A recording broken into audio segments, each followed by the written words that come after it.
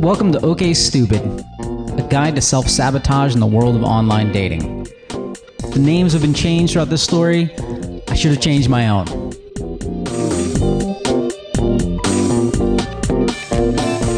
Hello, welcome back to another episode of OK Stupid, a guide to self-sabotage and the world of online dating. All right, this is episode 3. I hope you like the first 2 episodes.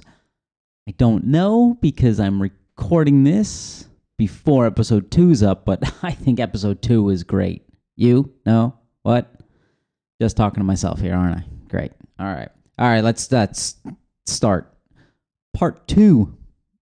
Let me try that again. Part 2. Matchmaking throughout human history.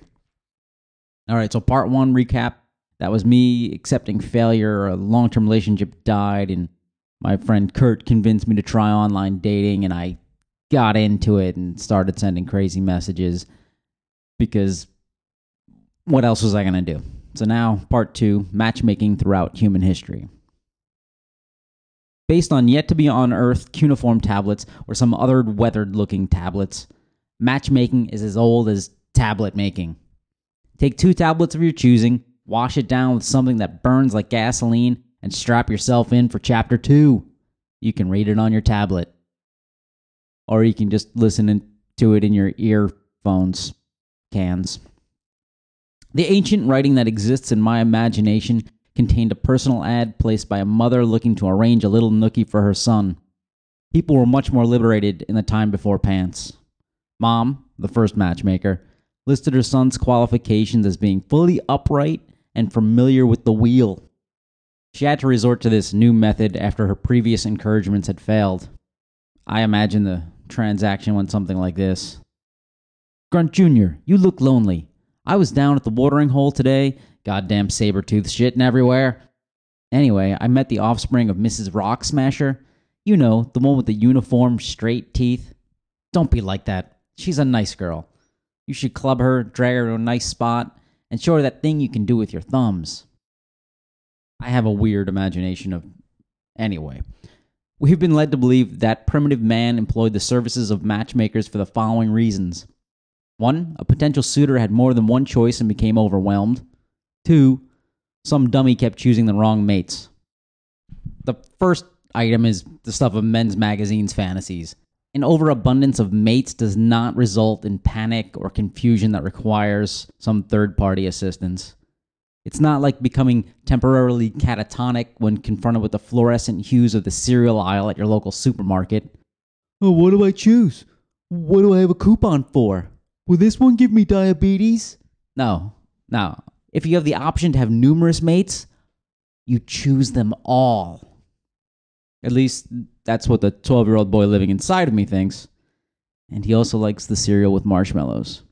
The second is the hot little spark at the center of the matchmaking industrial complex.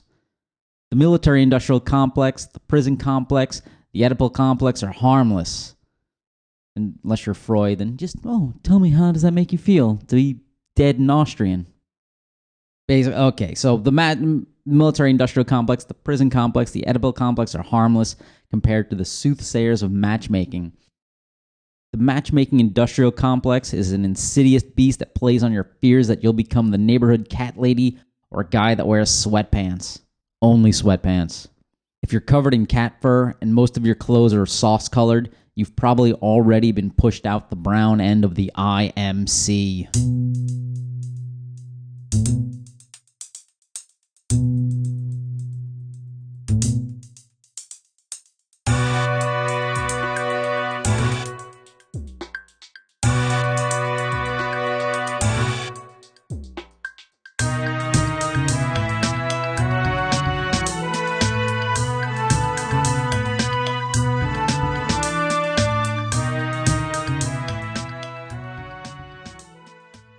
That fear of being alone stems from that first boy-girls party you went to in junior high.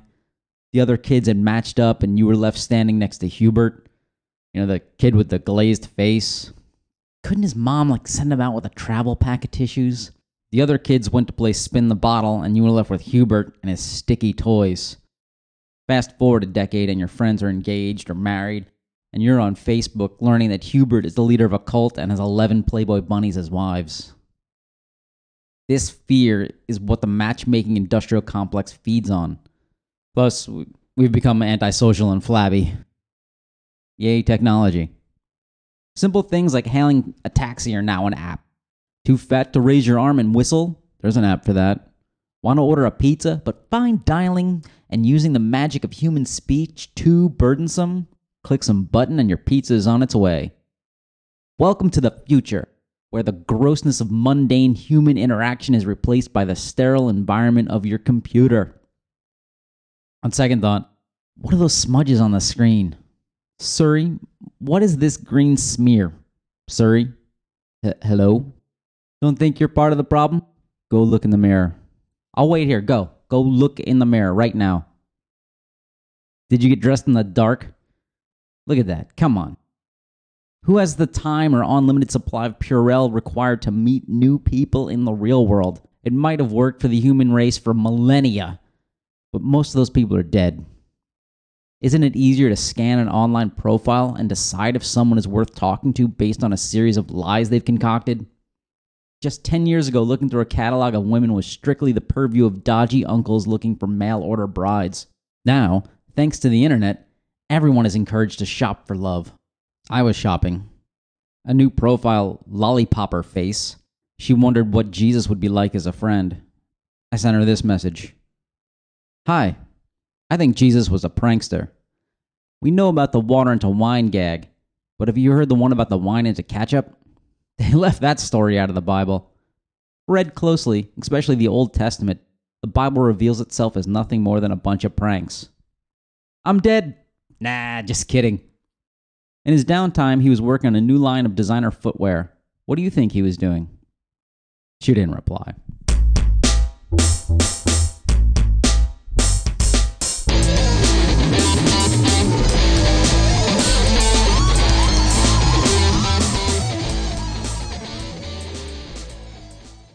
All right, let's go back to that first matchmaking scene I invented. You know, the one with Grunt Jr. All right, so Grunt Jr. didn't like Mrs. Rocksmasher's daughter, and he preferred the hair-twirling styles of the Scrunchy family's daughter. The Scrunchy family, named after a sound one of their ancestors made while bending at the waist, had no redeeming values and would have made a terrible mother to the offspring of Grunt Jr. Without the intervention of Grunt Jr.'s mom, he wouldn't have approached the Rock Smasher girl, and humanity would have had to await another millennium for straighter teeth. The mother's know best school of matchmaking is tried and true and annoying because she's not the boss of me. If your mother is similar to mine, she wants you to date someone that is just like her. Well, more like the shiny, happy, pure self she imagined she was before your father soiled her. Over time, matchmaking became institutionalized and mysterious. It was no longer the sole purview of thoughtful parents. The time had come for the professionals to get involved. Good MBA graduates, that's what we need. By professionals, I mean hucksters. Hindu astrologers read the stars to find you a match. I was born on a Thursday in October in the mid-70s. The brightest star in the sky that night had burnt out roughly 700 million years ago. Was that the reason I didn't go to prom? Crap like that's easier to believe than the truth, which is that a crippling fear of the barbershop led me to cut my own hair. It wasn't pretty. My classmates raised money for me to get a real haircut. I took their money and bought gum. A lot of it. In early Catholic societies, the village priest would assign couples to be together.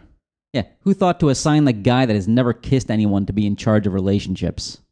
You two get together and beget some future parishioners that'll beget some more, and the plate's coming around again. Dig deep. And remember, no begetting until God approves. He'll be free to approve anyone on the 7th of May. The Ashkenazi Jewish tradition involved a shadchan who made women dress poorly and sing songs from Fiddler on the Roof. At least that's how I think it worked. I don't know, I never saw that movie, and my Jewish friends are no help. I'm kidding, I don't have any Jewish friends. The Catholics, Jews, Hindus, Zoroastrians, Rotarians, and every other cultural group have their own secret sauce for matchmaking. Unlike blacksmithing, that can be taught to anyone regardless if their last name is Smith, matchmaking is a secret knowledge that was traditionally confined to one family. How did that family gain this secret knowledge? I don't know. Maybe the angel Moroni came to them in a vision and bestowed this wisdom. Or maybe at their origin, one of them just got lucky when she introduced her son, Junior Rock Smasher, to a nice girl that he settled down with. "Look how happy Junior is. I think I have a knack for this," Mother Rock Smasher said. Her husband didn't hear any of that because he was too entranced by his neighbor's dowsing rod. "Man, he's got the 42-inch dowsing rod. Wonder how many wells he can dig."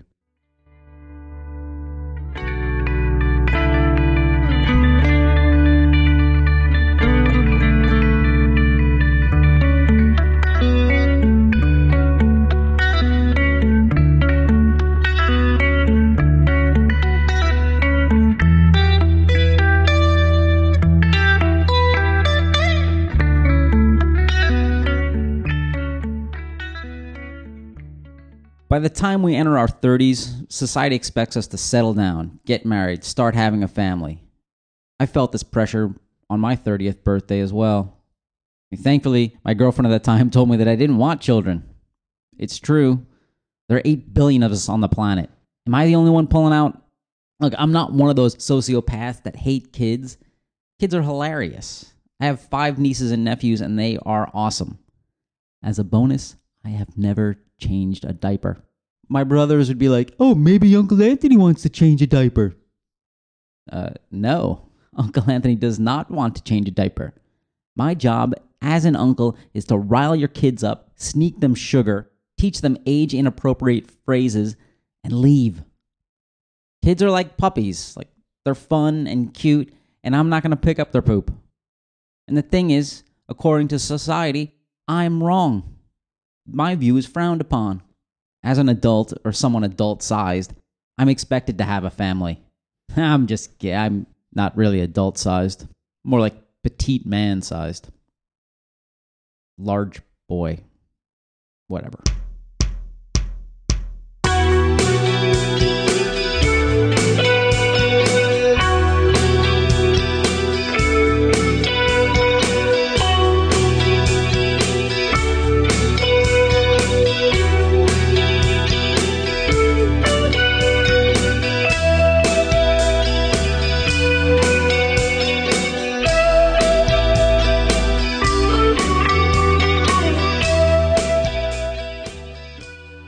Now, not wanting kids dramatically lowers your dating prospects. Pokey and Dots 5 was looking for a badass/gentleman. Her main selling point was that she could choose the best oranges with her eyes closed, is what I sent her. "Hi, I have a degree in badassery. It's truly amazing what the American educational system will let you get away with these days. So yes, I am a badass and a scholar. With the right motivation and a comfortable humidity level, I can play the role of a gentleman.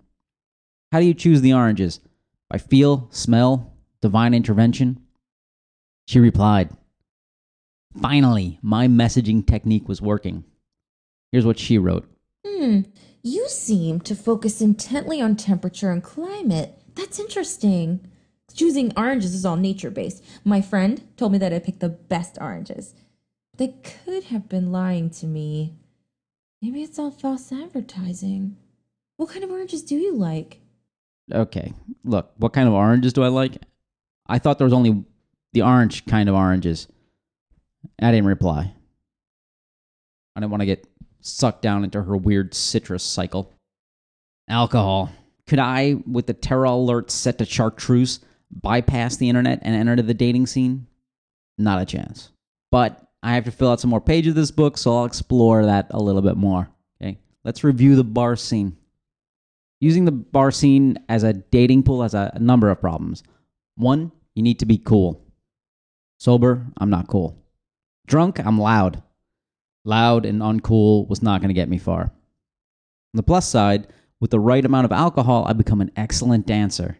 I dance like somebody auditioning for Muppets on Ice, which I think is excellent. The bar scene is just a war of attrition. If you drink enough and stick around to last call, you might be able to take someone home with you.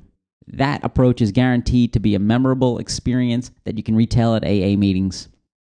Alcohol is a powerful matchmaker, but like crack, its powers are limited. I went out one night solo. No need to join the herd of my single friends as they prowled the bars. It was not in my head to get laid that night. I mean, that's an important factor in having sex. If you think about sex in any way, women can smell it. It smells like that on-labeled container in the fridge. I'm out solo. I go to see this famous jazz musician that was performing with the Italian version of Captain Beefheart. Can't remember his name. Good stuff. Music, a love of mine since as long as I can remember, was on my mind. That was it. The opposite sex was closer to number 3 on my priority list. It was number 1 was music, 2 was food, 3rd was women, 4th was my weird hair, and 5th was women. I don't know, for some reason my hair that day decided to go sideways.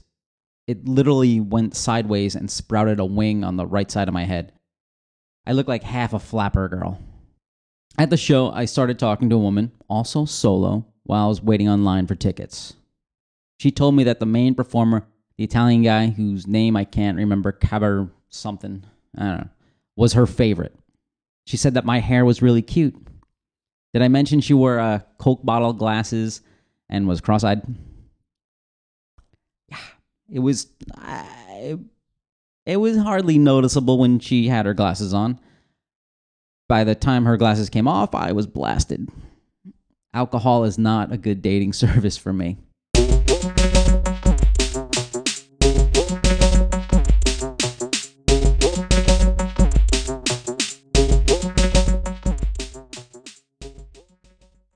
Top 5 things men and women look at on an online dating profile. They say in the real world, the first thing women notice about a man are his shoes and his watch. I'm not sure why anyone would still wear a watch, and frankly, it's too hot out there to wear pants, let alone shoes. I surveyed half a person to see what are the top 5 things that women and men look at when viewing an online dating profile. What a man looks at: pictures, age, location, pictures, if they're online now. No surprises there. Men are shallow and simple. The number one thing women can do to improve their dating profiles is remove all photos of their cats. Now on to the better sex. What a woman looks at: income, height, education, grammar, pictures. When asked why pictures are not the first thing that women look at, they responded that most guys look like shit in a photo. They don't wear a shirt when most of them should wear a shirt, even in a swimming pool. The number one thing men can change to improve their dating options is to become taller. My name is Reg Ferguson. I'm doing the VO. I have a watch, shoes, shirt, and I'm 6'2".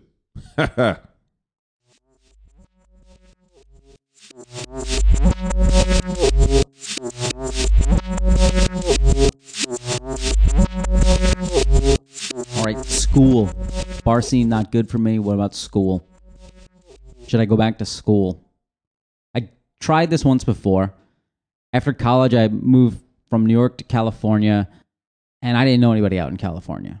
So I figured because it was easy to approach women in college, I'll go take a class. It worked before. I was a lazy student, and this time around was no different.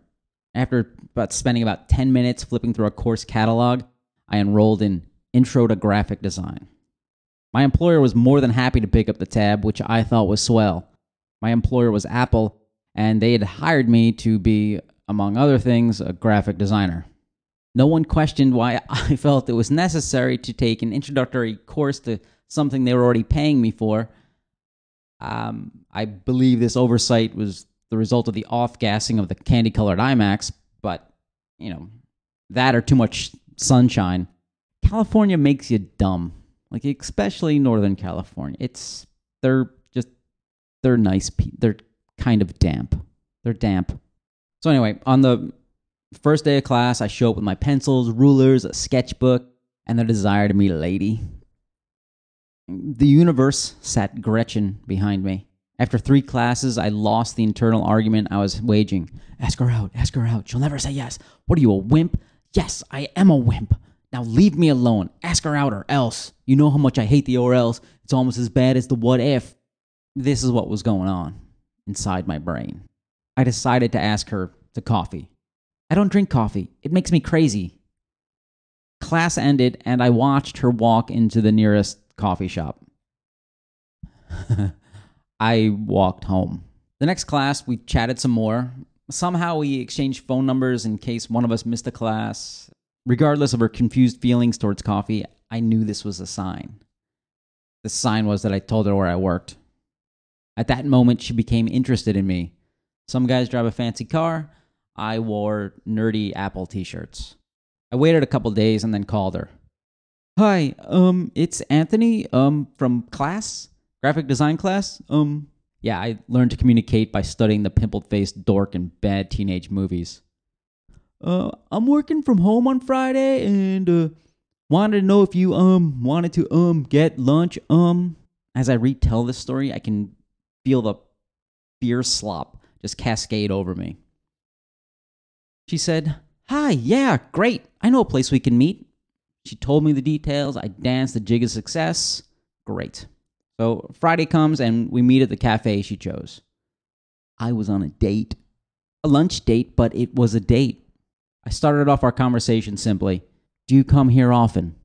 I ran this question in my head before I put it out in the real world to make sure I wouldn't screw up and say something like, do you like me often? Do you come here often? It was simple, it was to the point. It was the conversational equivalent of sliced bread. Do you come here often? It was simple and to the point. She replied, and this is a direct quote, Oh yeah, I come here all the time with the man I'm dating. What? You're dating a man? How the hell can I compete with a man? I let her pay the bill. A couple months later, I saw Gretchen with her man. They were standing down the street from me, and he was all man. Cowboy hat, cowboy boots, faded jeans, a Winston hanging from his mouth. I wanted to date him.